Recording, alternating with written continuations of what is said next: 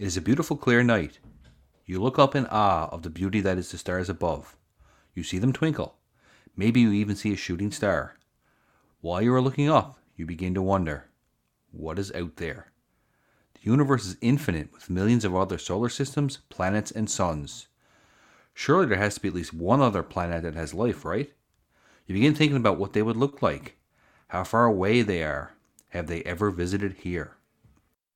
Throughout history, there have been sightings of unidentified flying objects, or UFOs, all over the world. Some can be easily explained. Weather balloons, planes, helicopters, satellites. But what about the ones that don't have an easy, logical explanation? How do we explain those? Newfoundland is no stranger to these flying saucers.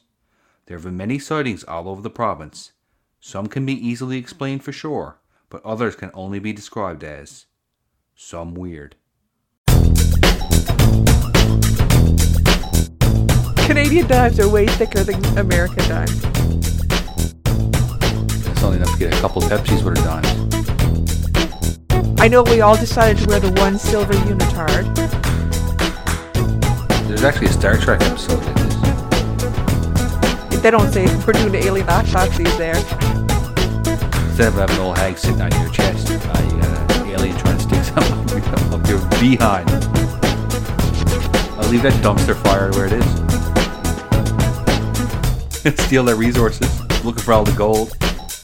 Jim, come out and have a look at this. Why there's a big old light up the sky and that, right? Hey, aliens, what are you making fun of me? Should burn your house down, Fred. It's going in the round file. The weirdest Canadian. Starts in the movie, does this big somersault. Next thing you know, he's flying all around. Isn't it illegal to own that many pets? Hey, Raccoon, you want a sandwich? That's for me to know and you not to never find out. Yeah, it's like the real life X-Files. Basically, it's the center of the entire Earth. It's a rushing out because this man crazy. Don't wear your tinfoil hats unless you want to take it over via mind control. Okie dokie. Welcome to another episode of the Some Weird Podcast. I'm your co-host, Chrissy. And I am your co-host, Barry. And this episode, we are going to take a look at unidentified flying objects. And the aliens that fly them. Well, they could be drones, I guess, now with this drone technology. I'm sure mankind wasn't the first to perfect the drone technology. When we had Halloween, we all, we were out in our driveways with fire pits and stuff, and a drone flew over us. Really? I guess it was flying over our neighborhood, and it flew right over our driveway, and I'm assuming it had a video or camera. Either it was recording or just viewing or whatever.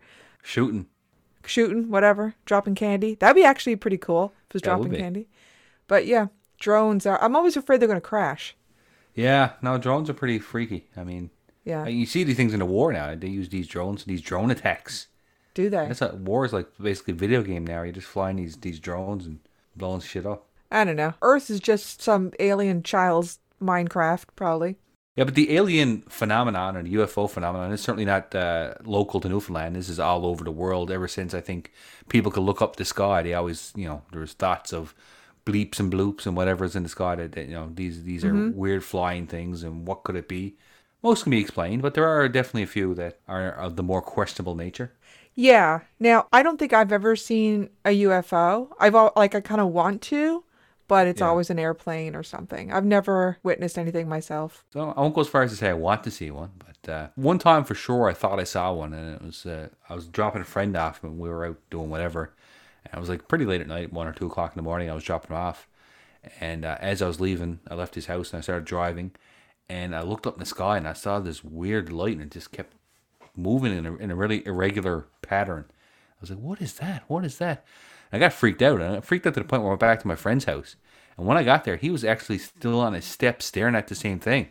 That's freaky. Yeah, and we're like, oh, you see that too? And I said, yeah, we were just staring and staring and staring. And we're like, what could that be? What could that be? And we're getting all freaked out.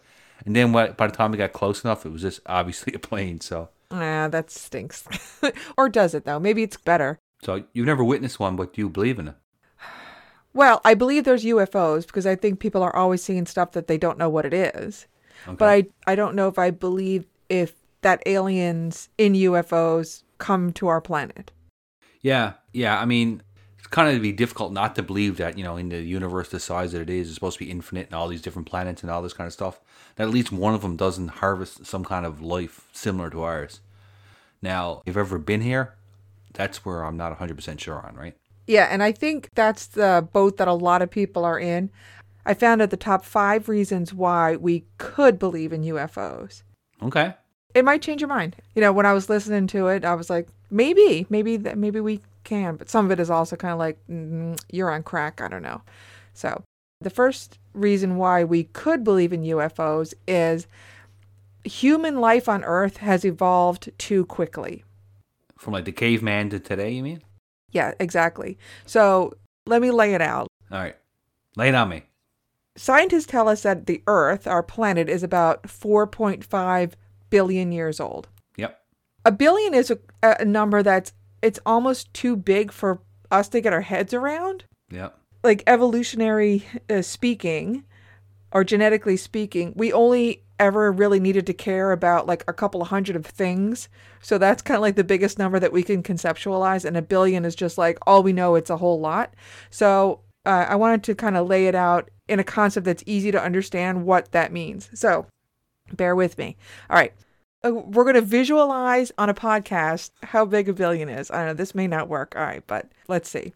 All right, so if you think of thickness of one dime, that would represent 1 year of time. Okay. All right. So if you start stacking up dimes, like you're putting them in a roll to bring to the bank to cash them in, right? You're stacking them all up, and then you lay them on their side. Yeah. Okay. How many dimes or how much of a length of dimes do you think you need for 1,000,000 years? One dime width is 1 year. How much do you think is 1,000,000? That's a lot. Like 1,000,000 years is a shit ton of years. How much? In terms of what? Distance? Yes, distance. Not how much is it worth. 1,000,000. I was way off when I was trying to picture it. So the width of a dime, so 1,000,000 dimes is what we're saying? 1,000,000 dimes. I'm going to take a wild guess. I'm going to say 600,000 kilometers. It's like The Price is Right. You are so way off. It would be 1.5 kilometers. 1.5. So I said 500,000 kilometers. That's basically saying a dime is half a kilometer in thickness. Canadian dimes are way thicker than American dimes. No, it'd be at 1.5K. So like when I was thinking about that, I'm like, that's like nothing at all. Like you run 5Ks. Yeah. By the time you're at 1.5K, you're just warming up. But that's 1,000,000 years. What did you guess? I don't remember. I think I guessed like, I don't know, 50K or something like that. Yeah, you're way better than me. If we were on The Price is Right, I would have, well, no, we both would have been over. So some asshole who said $1 would have won. Yes, sir. Yeah. So 1,000,000 years of dimes is 1.5 kilometers. Okay. Now to get 1,000,000,000 years. All right. So now you got 1,000,000. That's a huge, big number. What do you think that is? Well, that's 1,000 millions, right? 1,000 million. Yeah. 1,500 kilometers? 1,350 kilometers. I'm much closer this time than I was last time, so I'll take it. Yeah. So that's about, if you were like as the crow flies, if you started in St. John's, you'd end up in Quebec City. Wow. Right? So that's 1 billion. Now the Earth is 4.5 billion years old. So if you started in St. John's and started lining up your dimes to represent that amount of time, you would go entirely across Canada, across Alaska, and you'd end up in the Gulf of Alaska, in the middle of that. So 1,000,000 years is a little fun run, whereas 4 billion years is the Terry Fox run across the country. Yeah, plus. Going up to Alaska, checking that out too. Yes, go all the way up. So that's all your dimes. So according to the fossil records, right, the first life on Earth, which was like really simple bacteria, that first shows up about 3.4 billion years ago. Or in our dime analogy, from St. John's to Quebec City, a little bit more. Okay. Humans, like early humans, showed up about 6 million years ago. So that's only about 9 kilometers worth of dimes. So if you go like all the way from St. John's to the Gulf of Alaska, that's the whole history of Earth. and then you back it up like 9 kilometers, you're still in the Gulf of Alaska. Like you're still gone way across. And then modern humans, it's only 200,000 years ago. That's about 1/3 of 1 kilometer of dimes. Wow. It's almost not even worth mentioning in the grand scheme of time. And it's only enough to get a couple of Pepsis worth of dimes. If you consider the history of Earth, they've basically never been here. Yeah, it's like we're noobs. Super noobs. However, the intelligence between first early humans and modern humans, crazy vast. So people, the people that go with this theory is human evolution was just way too quick, if you look at it from that perspective. And this is actually a theory called panspermia, or seeded from all places. It says that early humans started out, and then some like space goo came from outer space, injected humans to enhance DNA and kick off this really super fast evolution. Wow. People believe that? People believe that. To me, that's like science fiction. Yeah. And also, what in 200,000 years, what would humans look like? Yeah. Compared to now? We'd just be pure energy. Yeah. I know we all decided to wear the one silver unitard. Yeah, that's the, if you would believe the movies, yeah. The second one for like why we could believe in aliens is if you look at the ancient religious art of some ancient cultures, specifically the Sumerians. They were one of the earliest human cultures in recorded history, and they were like polytheistic, so they had like a whole ton of gods. The sky god was their main guy, and then they had a bunch of other celestial type gods. They say that their gods came to Earth from another planet about 450,000 years ago looking for gold. There's actually a Star Trek episode like this. Like the original Star Trek? Yeah, the original Star Trek. There was like another planet that visited Earth a long time ago, and like all the Greek gods were actually these gods. Star Trek must have stole this off of this. Maybe they did, because this is not like a new idea. Their origin story is that, you know, the gods came from the sky, and then they were looking for gold because it's valuable. It was valuable to the gods? Yes. For dentistry and stuff? Everyone had gold crunked up teeth. But the mining the gold was too hard, so they created the humans to be their slaves. That's the human origin story. If you can create life, I mean, that's probably much more valuable than gold could ever be. Right? Yeah. Like, what do I care about gold for? The weird thing about it is their religious art, they show their gods with bright blue eyes. Blue eyes is a mutation, and it showed up somewhere between 6,000 and 10,000 years ago. And the Sumerian culture is somewhere between 4,000 and 8,500 years ago. So blue eyes could have shown up sometime during their time. Okay. All right, they have all this art, they have all this origin story, and also what's up with the blue eyes showing up at the same time as these blue-eyed gods. Yeah. That's kind of weird. Or maybe they were just telling stories, like every origin story. That's right. You embellish and you embellish, yeah. So those are, I don't know. I don't know if I put a lot of credence in those. Yeah. But if you look at the next reason why, number 3, a lot of well-respected scientists think that alien life is possible. And this is where I can get stock from it. There's something called the Fermi paradox, which is the universe is 13.8 billion years old. You can't even wrap your head around that number. And there's billions of stars and billions of planets and billions of systems. How do they know that? Like the 13 point whatever billion? They know what they're at, these crowd. They're smart crowd, yeah. We don't know what we're at. I'm trying to look at dimes compared to years. I don't know nothing.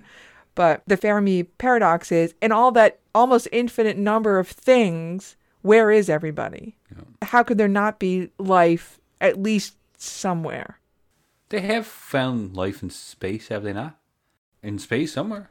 They're always talking about finding shit falling out of comets and it's got like life in it, and or the building blocks of life and proteins, and I don't know. But no, I definitely, like you said, in that thought, I agree with that 100%. I mean, in 13.8 billion light years, or however far that is, I can't even fathom it. I don't know how many, like you said, I don't know how many times that would take, but there's not enough times in the universe to count that. Yeah, there has to be at least one other planet that has some kind of sustainable life. Yeah. Similar to ours, I would think. Yeah. So that doesn't mean they've been here. It just means they must be somewhere. Exactly. it would be naive to think that they're not. And then other scientists like Einstein thought the same thing, like, why should we be the only ones? And Carl Sagan with his billions and billions, all that blah, blah, blah. And these science guys were like, there's probably alien life out there somewhere. Maybe not come here, but, maybe one day. And then we got number 4, government programs. The government takes UFOs very seriously. Oh, they do. The American government, they only admitted that Area 51 existed in 2013. Oh, wow. Yeah, I assume they never not denied it. Obama blew the cover on it finally. Thanks, Obamacare. They don't say we're doing alien autopsies there, but before 2013, they're like, nope, doesn't exist. There's a lot of people, and even in the military themselves, and we'll talk about this during a bit about someone in the military who's a firm believer that they have captured UFOs with alien bodies in them. So, and this is the next government program, Advanced Aerospace Threat Identification Program, the AATIP. They disclosed that they exist in 2017, and their whole deal is to look at these unidentified flying objects and figure out what they are. And in 2019, they started to release videos of stuff like U.S. naval pilots saw flying around. Okay. Not necessarily aliens. I think they're more interested in like enemies of the state drones. Yeah. I don't think they're necessarily looking that they're aliens. Not looking for Elf up there or anything, but right. Set up a few cats, catch Elf. One of the things about the videos that you do see like online and stuff, and then the conspiracy theorists, the videos are always of the shittiest quality you could ever imagine, and they're so, like I said, so grainy, and I'm sure that's done by design. For sure. Some of it was, I guess, back in the day, the technology wasn't there, but I mean, you can get a pretty good camera shot of something now with the shit they got there now, even with your phone, really. In fact, I read this today in Shower Thoughts memes. Your best defense against Bigfoot is a camera. Yeah. That's good, yeah. Right? Well, it could be a worse defense, because then he'll kill you because he just want the evidence to get out. You know what? Yeah, maybe they're all those people that disappear in the woods. Yeah. They're Bigfoot victims. Bigfoot got their phone and is playing amongst us. Among us. Okay. And then they have Project Blue Book, which is, of course, we'll have some stories, I think, about Project Blue Book, where they would go and figure out basically investigate every UFO that was reported by any crackpot or credible source. Yeah. In Project Blue Book, they logged 12,618 UFO sightings, and they're almost all, whether balloons or clouds or airplanes or whatever, they're all debunked, but there's 701 that are unexplained still to this day. Wow. Project Blue Book ended in 1969, so I guess they were interested for 20 years or so, and then they're like, we're good now. They're like, maybe we should concentrate more on the Russians than we should on the aliens. Right, exactly. And then finally, of the top 5 reasons why we could believe is there's so many eyewitness accounts. So many. Not just crackpots, but trustworthy people. A lot of pilots apparently report seeing UFOs.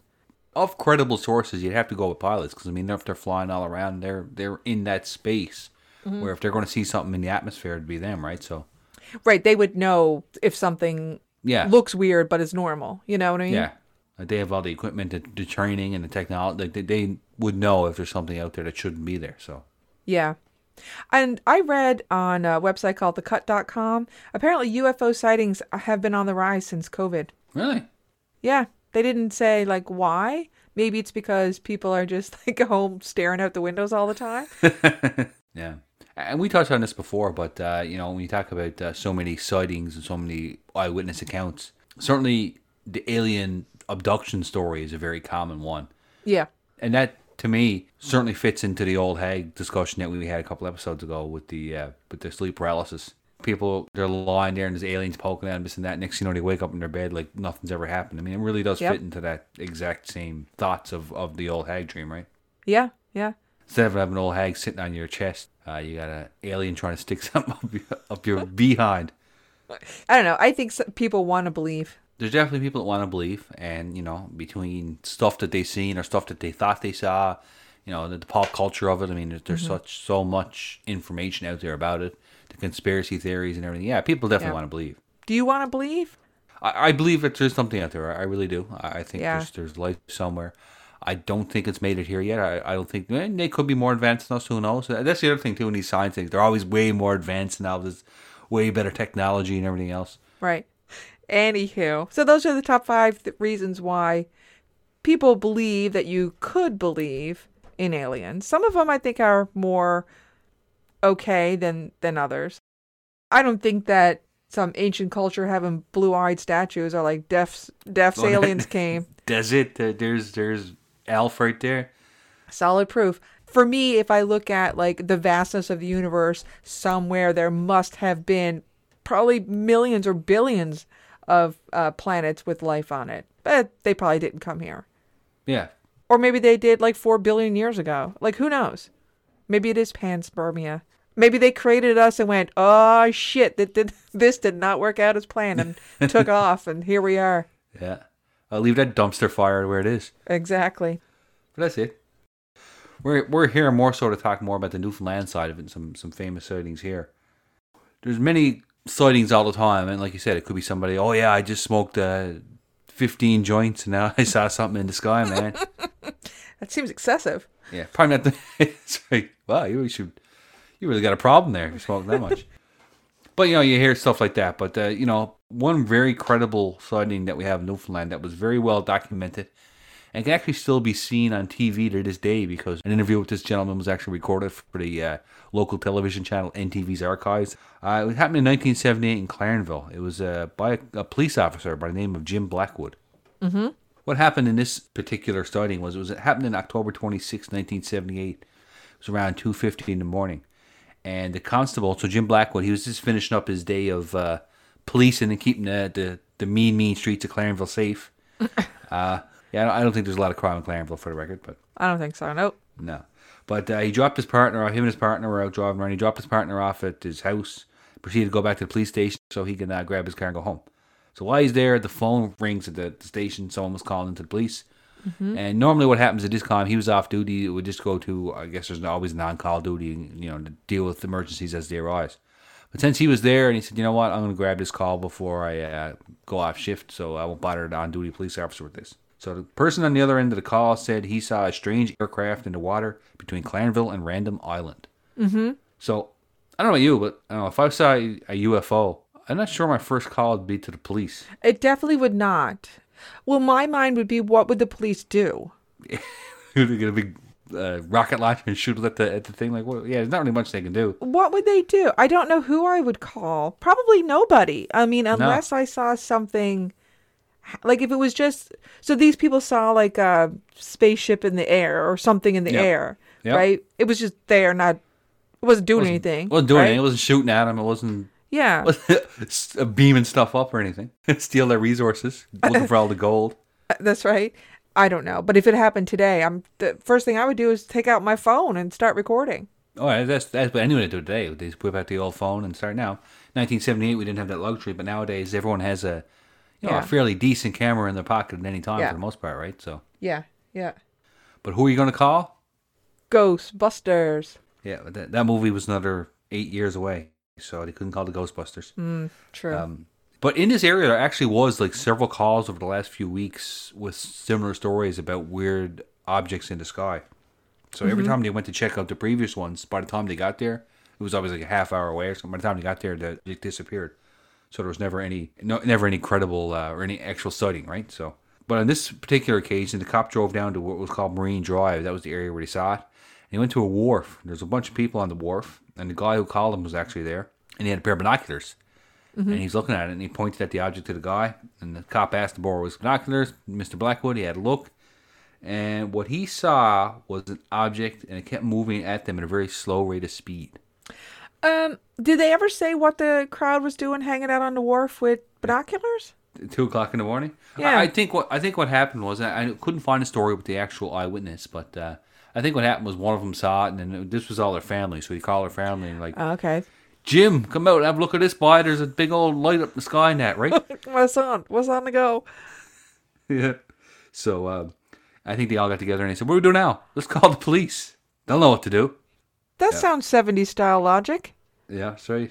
All I right. wonder if the cop had like one of those 70s style car with the thing that you put on the hood, the Oh, magnetic light. you reach up and put your light on the top, Yeah. and you weld your. Remember on the remember on the Dukes of Hazzard where they had their doors welded shut, Oh yeah. so they had to go in through the window. Yeah, that was one of the greatest things ever. I used to do that as a kid. Had the windows rolled down so you can climb into the window. That show was so stupid. Yeah, I don't mean it was stupid. They were running Shine Moonshiners. Is that what was going on that show? Yeah, the whole deal of the show was they were on probation because they're moonshiners. Oh, And really? And the General Lee was the car. That's how the old NASCAR started. Actually, the moonshiners. Basically, what it was. Yes. Yeah. So the General Lee was the fastest car, so they got run the cops. So they get their moonshine to get all the hillbillies blind, I guess. Hazard County was all dirt roads. Yet all the dirt roads were always out, and they had to do the bridges were never were always out. So they had the bridge is out again. What's going to happen now? Yeehaw! And they'd fly the ramp, and the car would land no worse for wear. But yeah, it was a horrible show. I mean, looking back, they probably wouldn't put it on TV now just because of the flag, right? Oh, there's no way. Yeah, but so after Jim Blackwood, after he finished talking about Dukes of Hazzard with these people on the wharf, he said, "You know what? We got a better telescope at the shop there, so I'm gonna go back and get that so I can get a better look at this thing." Right? He goes back, grabs this high-powered telescope. He said this specific thing they used it so that when cars are really far away, they can pick up the license plates for tickets and that type of thing. So I guess it had a good range on it, right? When he looked at it through the scope. He saw the thing was gray in color. He said it was very heavy metal, is how he explained it. It was very dull. There was no windows or seams, or you didn't see any way that this thing could open. But it was just like this big gray, maybe it was a drone, I don't know. But that's what he saw. He said it was a flat oval shape and had a tail. Okay. He said it was looked like something out of Star Trek. And he said the bottom part of it lit up, and as it lit up, it's shone underwater, and the water lit up with it, right? Yeah. So yeah. he also said it made no sound. He couldn't see anything that would be a propeller or an engine or something that would make this thing move or float or hover or whatever it was doing. And he actually tried to communicate with it, and he was like, he had a squad car there, and he flicked the lights on. When he flicked the lights on the squad car, the thing started flicking lights the same way. And then as the red and white, or the red and blue lights on the cop car was flashing, the objects started flashing red and white lights as well. If you were going to an alien planet and the aliens flicked lights at you or did something at you, would you mimic back? Or would you just be like, look at these damn fools? I don't think I'd mimic back. I mean, I've heard aliens like, what, are you making fun of me? Yeah, right? You want to fight me? Yeah. Who knows how they fight? They might just think about something and your brain blows up. Right? Who knows? Nobody knows. Some people do, I guess, if you believe their stories. But back to Mr. Jim Blackwood, he said they were studying this thing for a good 1 to 2 hours. He said if he had a boat, he would have gotten a boat and just sailed out there to try and get a better view of this thing, right? He said he wasn't afraid, didn't scare him or anything like that. I just wanted to get a better view of it. That's very weird. I think I'd be scared. I don't know if I could sit there for an hour watching it. No, I don't think so. To him, he said it appeared like it was searching for something. Okay. That's the feeling he got from this ship. He said it started moving at the speed of a jet, started gaining altitude, and just took off like a shooting star. Like up straight? It went... Yeah, it went whoosh, straight up. Oh, okay. So it was like slowly kind of moving, and then all of a sudden just went... Shh. I said, I'm out of here. That's all, folks. So he said to the naked eye, it looked like about 10 times the size of a regular star. That's still pretty small if you think about it. Yeah. Right? Yeah. It's about the size of a dime. If you look at a full moon, that's much bigger than 1,000 times, yeah. Yeah, so it's like what, 1,000th the size of the moon? That's pretty small. So it must have been really far away. Yeah, it was definitely something that was visible to the naked eye. Something Okay. they could see, but I'm trying to picture it. So they're sitting on the wharf, right? So Yeah. they're on the water, and they see it in the sky between Clarenville and Random Island. yeah. And it's about 10 times as big as a star with your naked eye. So does that mean it was very, very high up in the sky? I guess the way I see it is that the size of a star in the sky, this thing seemed roughly 10 times that size. Because you said that the lights came on and reflected on the water. Yeah. To me, that would mean it was relatively close, right? Yeah, for sure, yeah. Okay. I'm not sure. I'm only going by what Jim Blackwood's account was. Maybe it was a tiny spaceship. Maybe it was like that figure on Fred Flintstone.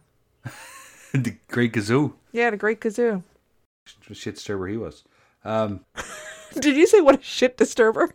Wasn't he? I think he was, yeah. Didn't he like just kind of pop up and start giving him like crazy ideas? Yeah. You should burn your house down, Fred. I can't remember. I don't remember much about the Great. I remember seeing it, but I don't remember much about it. I think that was towards the end of the Flintstone run, and they're like, "We gotta keep her going. What are we gonna do? We'll throw an alien in there." Right.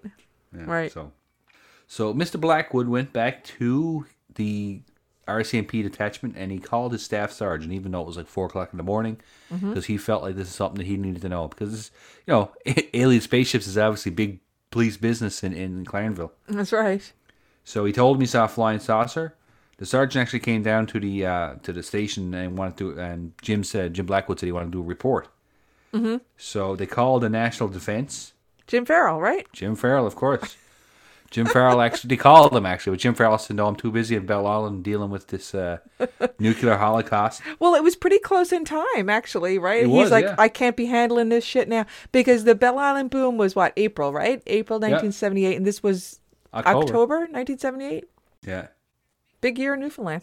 Jim said, "Oh, by one national disaster or one national defense is the most this fire marshal can deal with in 1 year." That's right. Yeah. They actually called Gander to see if it was picked up on radar. Gander, Newfoundland had a big airport at the time. Once upon a time, it was the biggest airport in the world, but now it's a little rinky-dink airport now. But, in the 40s and all that, it was a very important airport for the war. Mm-hmm. Afterwards, all flights going overseas used to refuel in Gander before they had vessels. Now they got planes that can just fly directly. Yeah. So it's not an issue anymore. But Gander has, this big radar system, with the bleeps and the green dots. The bloops and the sweeps. So the Gander people said that they didn't see anything on the radar, but they did also said that if it was a smaller object, and based on his analogy of 10 times bigger than a star, maybe it was small. Yeah. He said that if it's below 10,000 feet and it's a small object, it probably could elude the radar, which basically makes radar kind of useless, I guess. Radars, we've talked about radars a few times in a few different ways. It's like radars can't look over the horizon, and radar can't see shit that's under 10,000 What the hell can it do?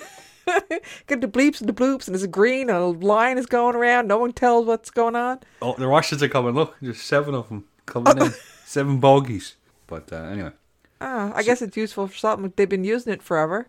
Yeah. But Jim Blackwood was adamant what he saw.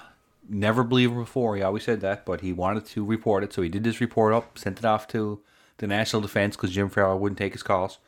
And and he said he never heard tell of it again. The report, no one ever got back to him. No one ever questioned him about it again in terms of the National Defense. I wonder if the staff sergeant was like, "Yeah, we'll fill out a report. No prob." Right. And then it's going in the round file. Yeah, that's right, yeah. Yeah. Lay it on my desk when we're done. Yeah, maybe it didn't go anywhere. It could be. Did actually come up with an actual cause for it. So there was no official investigation, but the report concluded that it was the planet Jupiter. Which lights up and reflects off the water and shoots up in the sky. And he obviously doesn't believe that, but that was the official conclusion to the investigation, which sounds to me was done very poorly, just to kind of put an end to it. Yeah, I mean, what would explain like the lights and what would explain? I mean, Jupiter, you can see. Well, I can't see it. Everything looks the same to me, but people can see Jupiter. I'm with you. I can't see anything. I can't even find a Big Dipper up there half the time. No, I can find the moon. I'm good with that one. Yeah, and that one, the moon, the sun, I can pick those ones out. But the moon confuses me. No, I can tell the moon then start turning into a werewolf. I know what kind of moon it is. But you would never see any light reflecting off of Jupiter. It's it's too far away. I mean, you wouldn't see light off anything. Yeah, no, that was a poor explanation. I think that was just something. All right, let's just appease this guy. Let's just wrap this one up. Let's close this case and we'll go back to investigating that boom in Belle Island.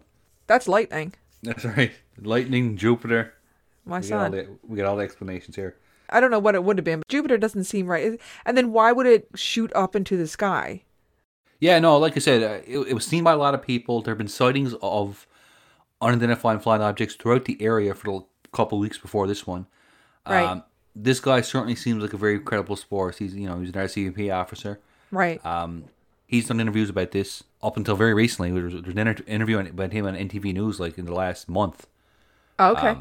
we're in November now, and it was in October. So I mean, Yeah. he's been interviewed several times. His story's never changed. He's always believed it and all that. He's also said that he's never had dreams about it. He's never been scared of it. It hasn't affected his life other than this was another police call that he had to go on, which is kind of very interesting.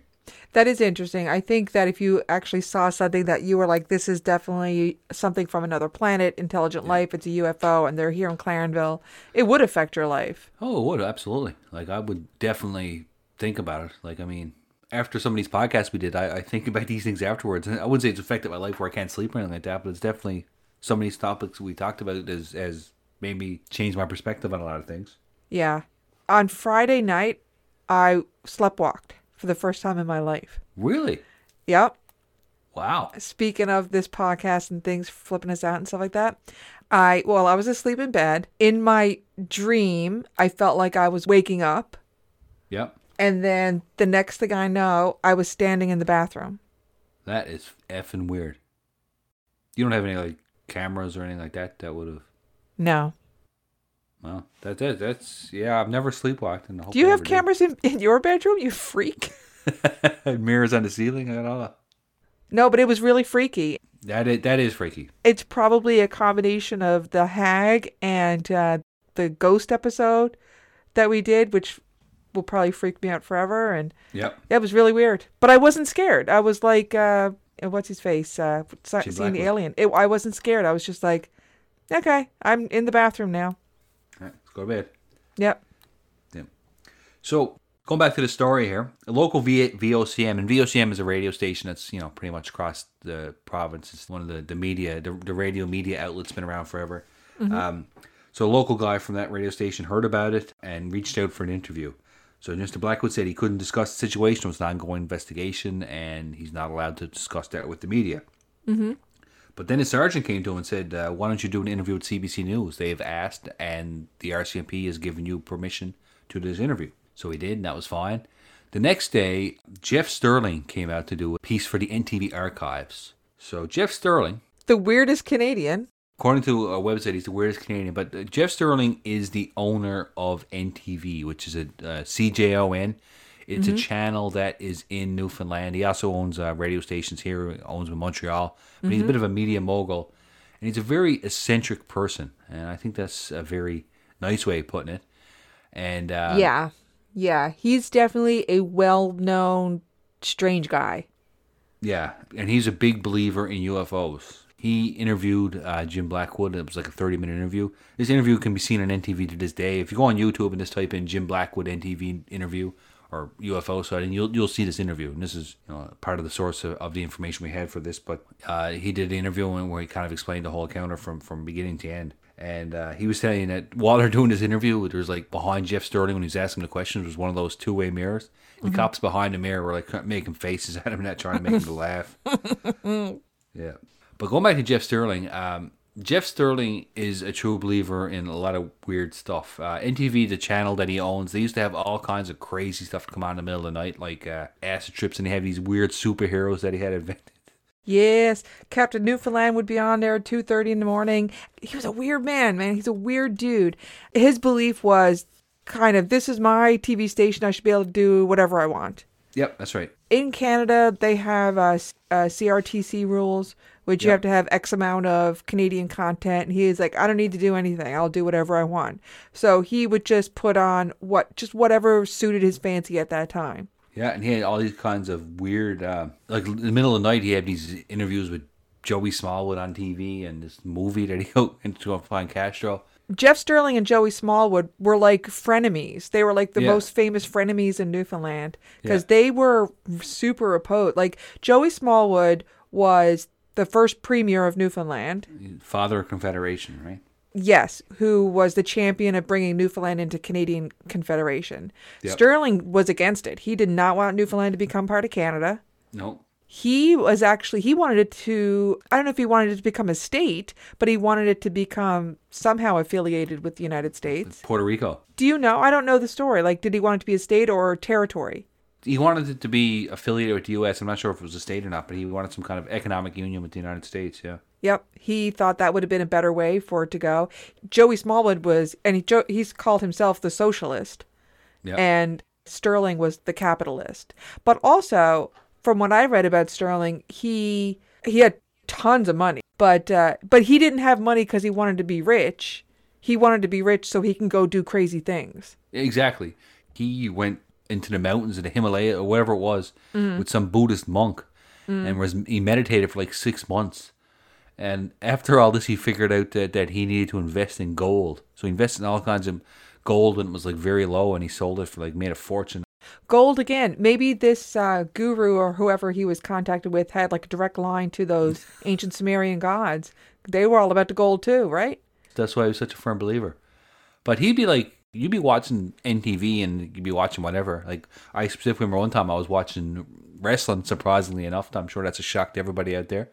But I was watching a wrestling like on a Saturday afternoon, and just out of nowhere, right before the big match, Jeff Sterling gets on there and just preempts all the television. He gets on, he starts talking about when is the government going to end the conspiracy and finally admit to believe that aliens exist and they found them. And he started going on about all this stuff that they found in Arizona and all kinds of crazy shit.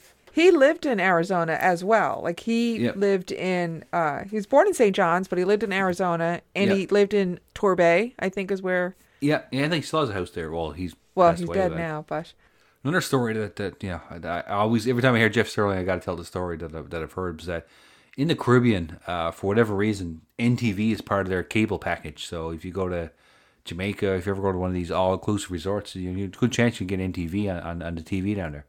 And Jeff Sterling was at a party one time at one of these Caribbean islands, I'm not sure which one, and that TV station happened to be on at the party he was at, and he was, whatever he was talking to, he told people, yeah, I own that station. They're like, yeah, whatever, you don't own that station. He goes, oh yeah? So he got on the phone and he called the station and he told them, I want you to put Inspector Gadget on right now.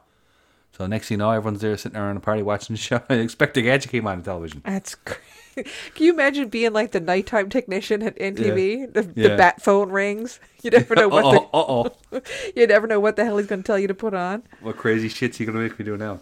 But he had all this crazy shit, but he was also like a really smart person. He was, yeah. I mean, he was eccentric is the best way to explain it. Like I think anyone is eccentric. Like their level of intelligence sometimes is just beyond. Yeah, maybe he's an alien himself. He might be. Well, he's an alien that wanted to end. He wanted to let everybody in the world know that he was an alien and that we do exist. But with this Captain America, you really want to go out of your way to go on YouTube and have. No, not Captain America. I mean, sorry, Captain Newfoundland. Captain America is totally different. He's an Avenger, yeah. But Captain Newfoundland, he's a superhero that was created by Sterling. And if you go on NTV, if you go on YouTube and you just Google it, and you'll find some beautiful videos, some well done, high quality special effects. It's the worst. And all it is like a paper mache mask with Newfoundland outline on it. It's not even like a good picture of Newfoundland, and a big old cape. Yeah, that's pretty much it. Yeah, and you got a big story about it. So this is the story of Captain Newfoundland. So the ancestors came from the stars and settled on Atlantis. There you go. That's the UFO type thing. Yep. Atlantis was destroyed, but only the tip of Atlantis survived. And that tip, just the tip, ladies, the tip became Newfoundland. So Captain Newfoundland watches over Newfoundland to protect and advocate the race of man for the old world and the new. He travels through different dimensions and different times. He has some friends such as the Silver Warrior and the Golden Dove. So join him as he travels the interspace of light through the magic of television. The captain's code is, this above to all thy known self to be true, which may be a Shakespeare quote, I'm not sure. Yeah, it sounds like it's from Shakespeare. But just weird shit, right? I guess it's not the weirdest superhero. Like, a lot of superhero origins are strange. I guess, but... Through the magic of television, though? Like, why? Yeah, I don't know. I guess it was purely a TV property. He also had a Captain Canada, which is another superhero. And so basically, this guy had like a welding mask and like a hockey jersey and a cape. And he lives on the moon. And why does Captain Canada live on the moon? I don't know, but according to the video, if you go on YouTube, book the video, he's like, he starts on the moon, he does this big somersault. Next thing you know, he's flying all around. So I guess Jeff Sterling, he invented Captain Canada as well?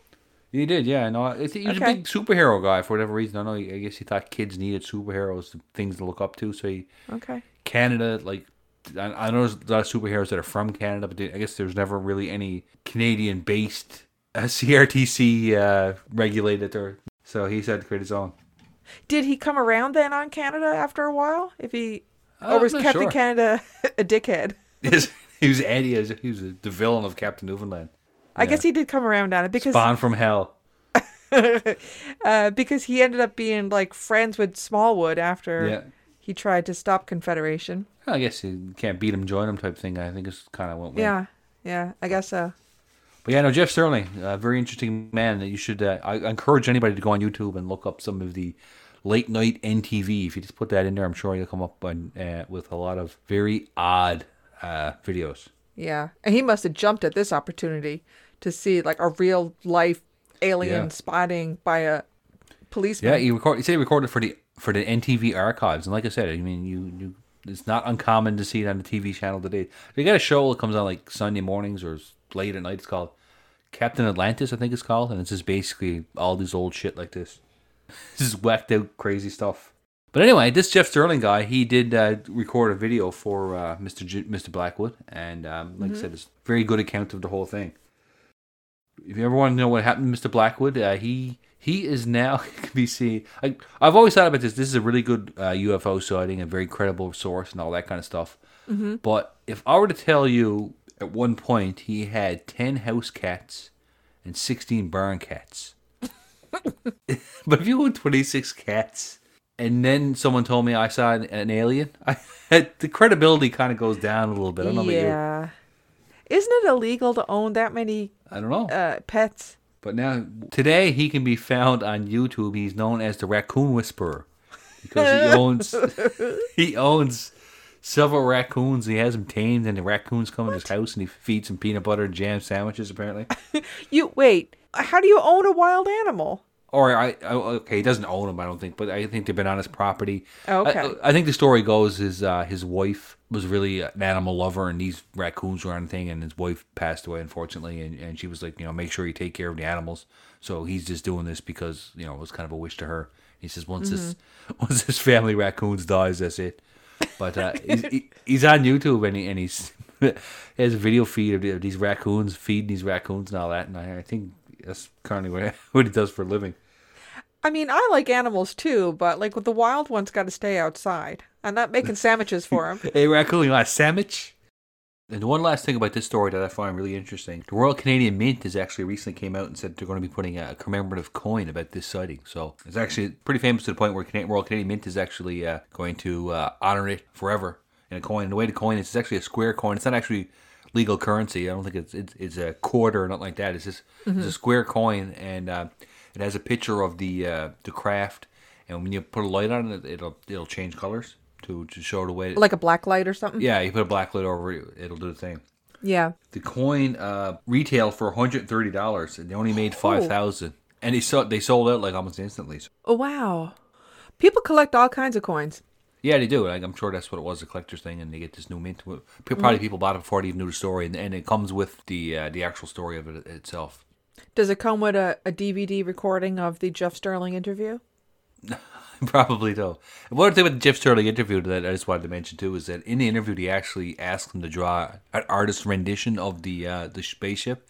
Okay. And it's basically he said it was an oval and it had a tail on it, and the guy just has like a circle with a triangle on the top, and it's like the worst. He's like, if anybody out there's ever played my trivia and he saw the draws with Barry category, this guy's wasn't up to that quality. Let's put it that way. When I first saw that picture and his artist rendition of it, I couldn't help but laugh. It's pretty bad if you could do a better job. Yeah. But like I said, this was a very famous one. I certainly think Jupiter was a pretty lame explanation for it. And he actually had another sighting in 2016 in the exact same area. Oh. A different resident by the name of Chris Haynes was his name. He saw something over the water for a couple hours. He took a picture of it. Oh. He's going through his camera and he was deleting pictures of so he can have room for Christmas. Yeah. And he came across the picture and he actually put it on social media. Let's look it up. I'll wait for you to look after now to tell me what you think it looks like. Okay. How come I can't find it? Maybe it's been scrubbed from the internet. Oh. Whoa. Okay. Oh, you got it? Okay. I do see it. What does that look like to you? All right. It looks like that toy you used to get in the 80s with the ball in the middle and a disc around it. Yes. And you stand on it and jump. Is that what it looks like to you? Now you mention it, I thought it looked a little like the Enterprise, but it looks more like that thing.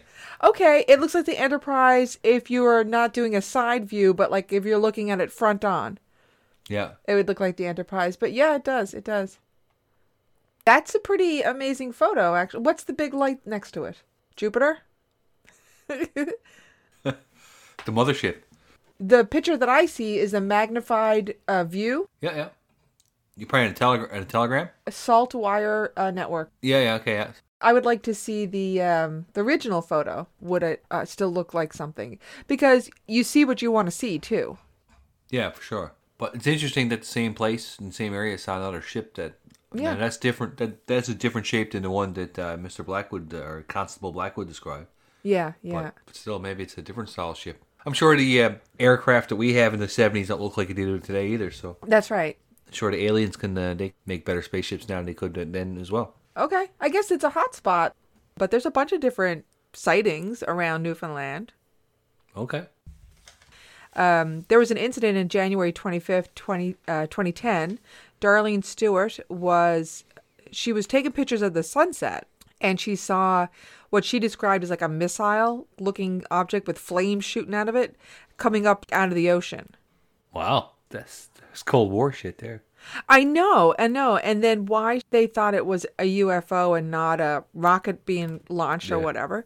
So she got, I guess, the same thing like Buddy did in 1978, got her friends and neighbors to come out and take a look. And they saw 3 similar objects like a few minutes apart. And they said they looked like rockets. So I guess they contacted the RCMP and they confirmed it was something, like something was seen. But they didn't know what it was. Again, calling the cops. I don't get it. I don't know. Yeah, I think I might start like a UFO. If you see UFOs, call me. Don't call the police. Type business. I'll be the UFO guy, UFO expert. I don't know. Unless there's an immediate threat. Like, why would you call them? Like, I see a thing. It's like, all right, well, thanks. All right, so you check on that murder we did last night, and you go look for the UFOs. Yes, make a report. But there was speculation that it might have been rocket or weapons testing from St. Pierre and Miquelon. Yeah, they are big on the nuclear tests over there. But no, I mean, I've never been there. Have you ever been there? No, it's a sore spot between myself and my wife because I want to go and she's no interest. We can't go there now. Obviously, she doesn't want to go.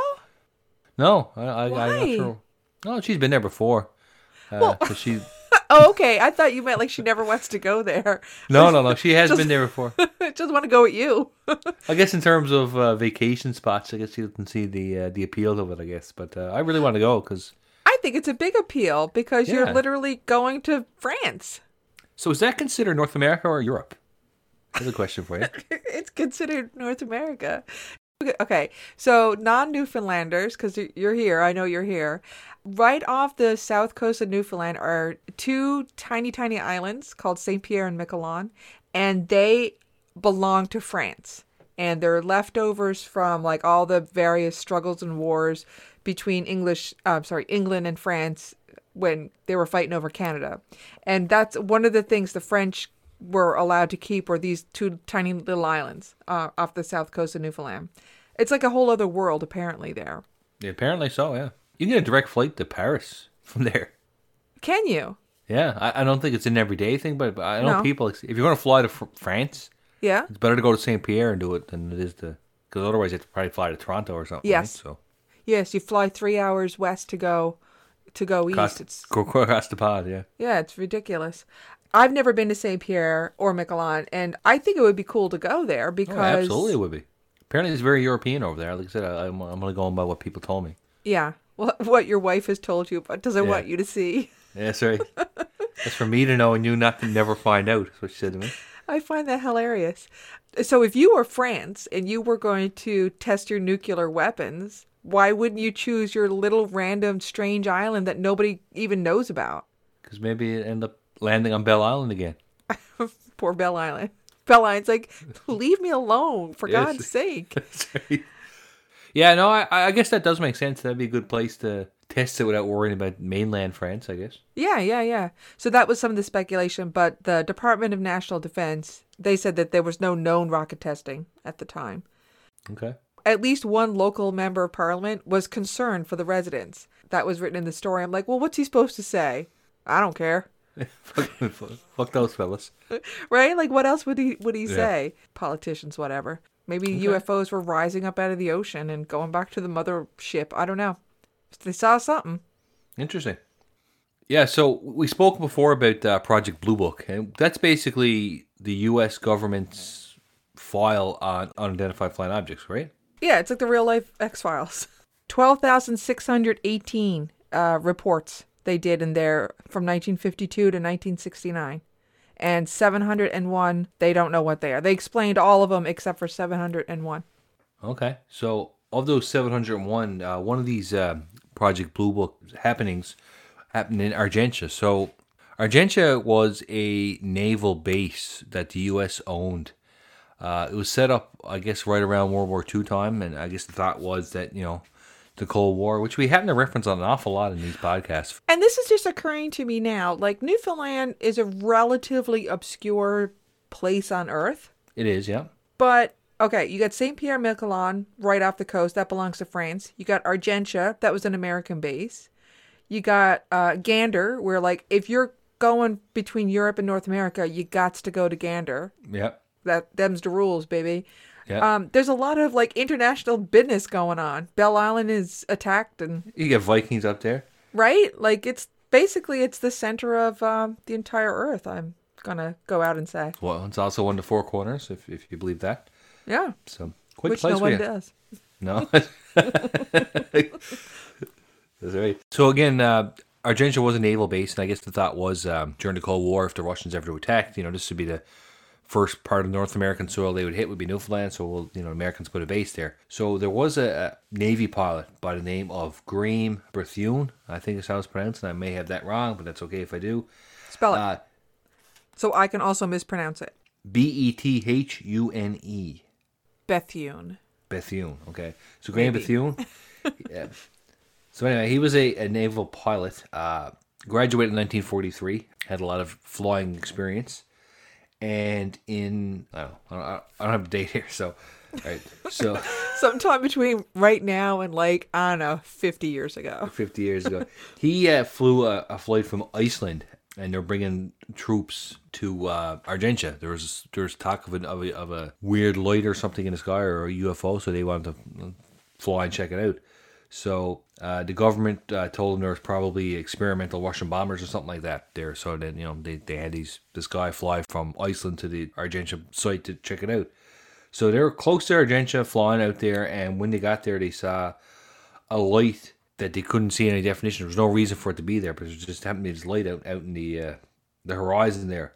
So they watched it. They said they saw the light. It was like 10,000 feet away, and within a second, it shot right up to the point where it was right next to the plane. The guy actually thought it was going to go right through the plane. So the plane was on autopilot. He took it off and kind of did this big evasive maneuver. And he asked the other guy if he knew what it was. They didn't know what it was. So anyway, they were kind of freaked out by it. And again, there was another pilot there with him. And he's to the point where he's saying, you know what? I don't want to report this, because if I report this, then the bureaucracy and the paperwork, blah, blah, blah, blah. Mm-hmm. The other guy was there and says, too late. I've already reported this to the Gander airport. So again, he called Gander to see if they could see it on the radar, right? Mm-hmm. This crazy thing. So as soon as they landed in this base in Argentia, they got interrogated. So this one guy came out. Yeah, so this guy came out, the army guy, and started asking him all kinds of questions. And Graham could tell that this was not the first interrogation this guy did about this specific situation. So this light was known around, I guess. So they had, like, this interrogator at Argentia? Well, I guess they had like a naval guy there, or whatever. But, Whoever the head of the base was, I don't think his job was to interrogate people, interrogate the enemy. I'm saying, though, the guy that was at Argentia, again, like, kind of a relatively obscure place, Yeah. according to this Bethune guy, was obviously experienced in interrogating people about UFOs?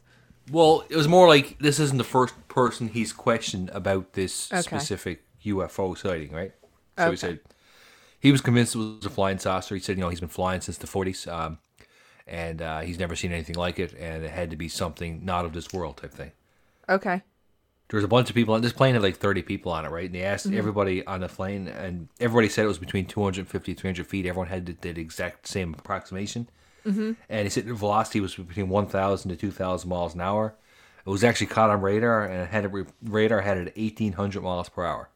Oh, holy cow. That's how fast this thing could go. Do we have anything that goes that fast? Like, how fast is... I don't know if we do now, or they definitely didn't at the time, so there's nothing in the U.S. fleet that could travel at a speed like that, right? Wow. He also said that when this thing got close, a lot of the magnetic equipment that was going haywire, like the compasses and all the... You know when you see a pilot and there's like, you go in there, there's like 1,000 switches and there's like all these different dials and all these different compasses and all, like, what the hell does all that stuff do? I don't know. Are you flip through these switches? Is the plane the self-destruct going to turn on? I don't know. There's always like 5 or 6 switches right above your head that you got to be clicking. Like, and then it looks like a 1962 switchboard phone where all the lights are on. You got to press the different lights. Yeah, so you figure it'd be more technologically advanced than that. But anyway, there's all these different dials that measure different things, and you got the needle on them like a compass and all that. And he said, when this thing got close, a lot of them weren't functioning properly. You tell it was like how a magnet messes up a compass, that type of thing. That's weird. Yeah, definitely weird. The craft was tracked by radar, went to D.C. I guess all these reports went to D.C. because they had it classified under Project Blue Book. So this was one of the ones that entered because of this type of thing, right? So he was visited in his house by an intelligence officer who had pictures of crashed craft and asked if the one he saw looked anything like this. He said he kept on getting people asking about UFOs all the time. He was at various bases throughout the U.S., and there's bases there that he said that had crafts, alien crafts behind it and stuff like that. He would never look at it for whatever reason. He was at a military facility one time, but he wouldn't go back and look. They said, look, behind that curtain there's a UFO and there's an alien autopsy. You should go have a look. He had the clearance to do so, but he wouldn't do it because he said, I'm not allowed to talk about it anyway, so why do I want to see it? Which is kind of... This guy seems like a crackpot. Yeah, maybe. The credibility of it was that he was a pilot, and he should. That was the credibility side of it, right? So he was flying, and he was in the Navy. Yeah, but then his later story is like, oh, I was said, oh, go behind the curtain and look at the alien autopsy, but I'm like, nah, I'm not going to be at that because I can't talk about it. Yet here I am telling y'all about it. I don't know. It seems weird. Yeah, you would figure like as soon as this interview, so as he says that a poison dart hits, and then live during the interview, he just collapses. I mean, this guy... And some Russian guy goes, this mad crazy. I don't know. There are a lot of pilots that do see stuff, and I think some of their stories are believable. Now, what they saw, I don't know, but they definitely saw something. This guy seems like he might have lost some of his marbles or something. Yeah, and that could definitely be the case. But like I said, this was definitely documented on the Project Blue Book, and I believe it's one of those 701 unaccounted for ones. Mm-hmm. He probably certainly embellished afterwards, started talking about the autopsies and that type of thing. But, it was definitely a weird sighting that they saw that was picked up on radar. I don't know. People do build on their stories. Even innocently, they do. Oh, for sure. Like it's the purple monkey dishwasher, right? It's that type of thing. Yeah, yeah. To your point, if he was sworn to secrecy, why is he talking about it now? Did he go AWOL? Did he go AWOL in his country? And that's the scariest thing in the world. Not the people that are on interview or reporting their stuff or anything, but it's the ones that you don't know about. Yeah. Those are the ones that terrify me.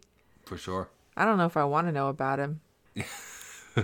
Yeah, both of these stories, they're very credible sources, one being a police officer and one being a Navy pilot. Mm-hmm. But then when you go into the later life where this guy's talking about, I could have saw all this, but I didn't want to because I couldn't talk to you about it, even though I'm talking to you about it now. Yeah. The other guy's now letting raccoons run around his house and feeding his 26 cats. I think the Raccoon Whisperer is the more credible source of those two. Yeah, for sure. Yeah, you're probably right, yeah. Yeah. Because at least he was like, listen, I saw some crazy stuff. Yeah. I don't change my story, and I saw what I saw, and it doesn't change my life.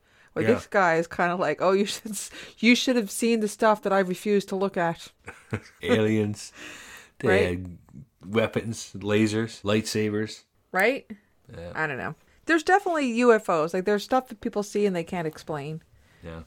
I mean, it could be no more than optical illusions. Could be, yeah. It could be anything. But people do see it, and then people report them and call the cops or call the government or whatever. They make videos and post them online and stuff. And it happens all over the place, everywhere, every nook and cranny of Earth, and it's happened since beginning of humans. Yeah, for sure. I think there's something out there. I think so. So going to our stories that we have here, so let's talk about Blackwood. Okay. What do you think that was? God, I don't even know. I don't think it was Jupiter. I don't think it was Jupiter either. And it's 1978, so it wasn't like a drone. And he didn't hear anything, so it wasn't like a helicopter. I don't know what it could have been. No, I don't either. If what he said happened actually did happen, you know, where he's watching it and the lights are flicking and then it goes up in the sky and stuff, it doesn't seem like it would have been a plane or anything man-made. What do you think it was? I really don't know. Again, because of the time frame, it certainly eliminates any kind of toy, I think. Yep. I don't know what it could have been. It seems to be the most credible one I've ever, certainly for Newfoundland, the most credible one I've ever encountered. But I wonder why they not one of those people whipped out a camera. Yeah, even in the 70s, someone had the piss ass or the or Polaroid or Polaroid. Right, like I said, was that in the 70s? Yeah, I think so. Yeah. And by the way, the piss ass, we used to have a camera. What was it called? The pizzazz? It's called a piss ass. It was called a pizzazz. Pizzazz. Yeah, it's one of these old Kodak 110 millimeter film or whatever it was. 110 film, and you'd stick the film in and you roll her off and take a picture. Yeah. And it was called a pizzazz, but our father used to call it the piss ass. Because he was a strange man. Yep. And now it's all in your pocket. But like not one person had a piss ass or a Polaroid? No, I guess not. No, that's the thing. It wasn't like a minute and it was gone. They were looking at it for an hour. Why didn't someone say, look, go get your camera. With video cameras probably would be a thing then, right? But yeah, definitely someone would have had a big old shoulder breaker camera. You got to wear a back brace with it and everything. But if they called Sterling, they could have got him out there in a couple hours. Oh, guaranteed.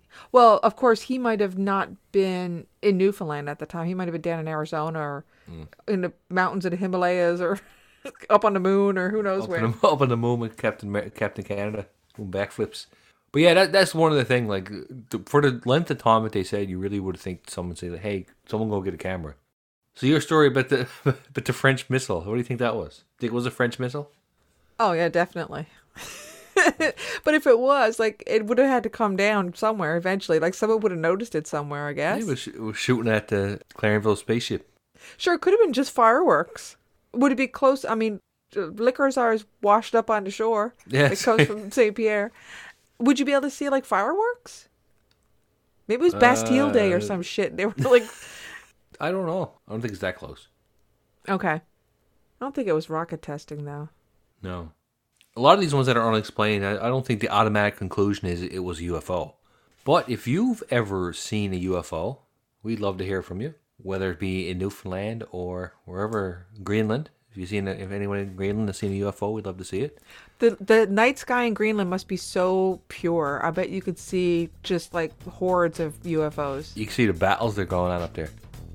Yeah, I don't know. I'd like to hear somebody credible say, listen, I'm not a crackpot, but this is what I saw. And I don't know what the hell it was. But as soon as I take my tinfoil hat off, I want to tell you. Why does tinfoil protect you? I think the theory behind that is it kind of messes up with the waves that are in the air or whatever. Kind of like a radio station with tinfoil can scramble it or something. I guess that's why. Don't you put tinfoil on the rabbit ears when you want to make it better? Make it better. That's true. Yeah. What a shit theory that was. Yeah, I don't know. It's kind of the opposite. That's right. They'll suck it in there. Don't wear your tinfoil hats unless you want to take it over via mind control. It's a vessel to bring it in. That's right. Yeah. If you aren't wearing a tinfoil hat, you've seen a UFO, and you think you approve, I'd like to see photos. Like that one pogo jumper ball, whatever that pogo ball, I think it was called. Pogo ball, good pull. Yeah. If you ever seen a pogo ball up flying around, or some other UFO or some experience that you don't know what it is, write us in at somewheredpodcast@gmail.com. There you go. On the Twitters at somewheredpod. At somewheredpod. That's it. Bye. UFOs are some weird. Bye. Some weird.